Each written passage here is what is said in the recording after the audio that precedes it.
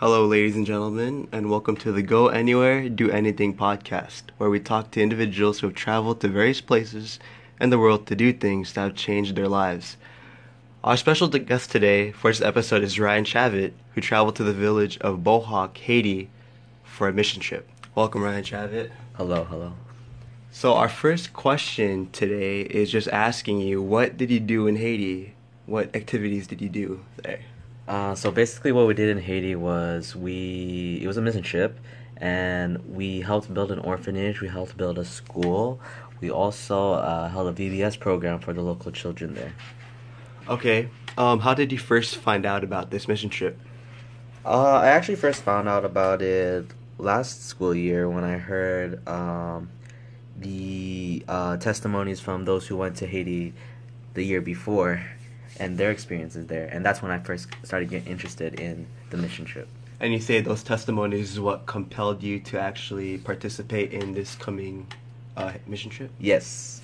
Okay. So another question I have is, so what is a specific memory that pops into your head when you think back to this experience?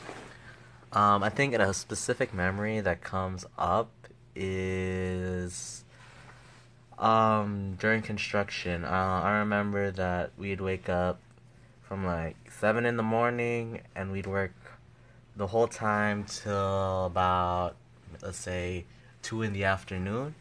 And during that time, we'd be laying bricks, we'd be putting cement on those bricks, stacking bricks up, making foundation, transferring rocks, doing all this stuff manually with no machines to help us. And I think it was very memorable because it helped me realize that what do you call it? We here in America are blessed with the machinery, and back in Haiti they don't have that machinery, so they have to do everything by hand, and especially in the hot sun, it's really very tiring and strenuous. I also heard that you held some things or some activities for the children after all that construction. Why don't you talk about that? Oh yeah, so we held a VBS program maybe like an hour or 2 hours after the construction, so we had to like quickly get ready for VBS and have our whole um, program set up. And I think it was a blessing because we got to bless the kids and we got to be blessed by the kids because they showed us a lot too. Um, what else did you do for the kids? Well, there was very various sections. There was like arts and crafts. There was food. There was games. But for me personally, I was part of the games group, and we did little games for the kids. Like we'd like play catch with the ball, or we'd play like freeze tag, or we'd play soccer, which most of the kids really loved. They really enjoyed soccer. Okay. So when you first stepped off the plane, what were like the things that you observed? Like, what really stood out for you? Well, if I wasn't sleeping, I noticed that since not a lot has changed since the earthquake, there's still a lot of torn down buildings. There's a lot of trash on the road, and people just walk over it like it's nothing. It looked very dirty. If I could say that, it looked very dirty, and you kind of felt bad for these people because because their conditions were like that. Um, since we're closing now, is there anyone you would like to thank for giving you the opportunity to do this kind of work?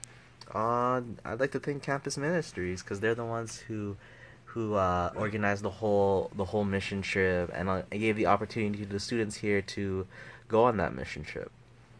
Is a mission trip like this something you recommend for others to do? Oh, I totally recommend it for others. It doesn't. It not only gives you an opportunity to serve people, it also gives you an opportunity to visit a country you've never been to before. It also allows you to make new friends and to create new bonds and to help people who are less fortunate than you. On creating new bonds, is that something you actually did? Yes, I did. I made new friends that I hope to keep in touch with for a long time. So if there's one lesson that you learned from this whole cathartic experience of the mission trip, what would you say, or what would you tell our listeners?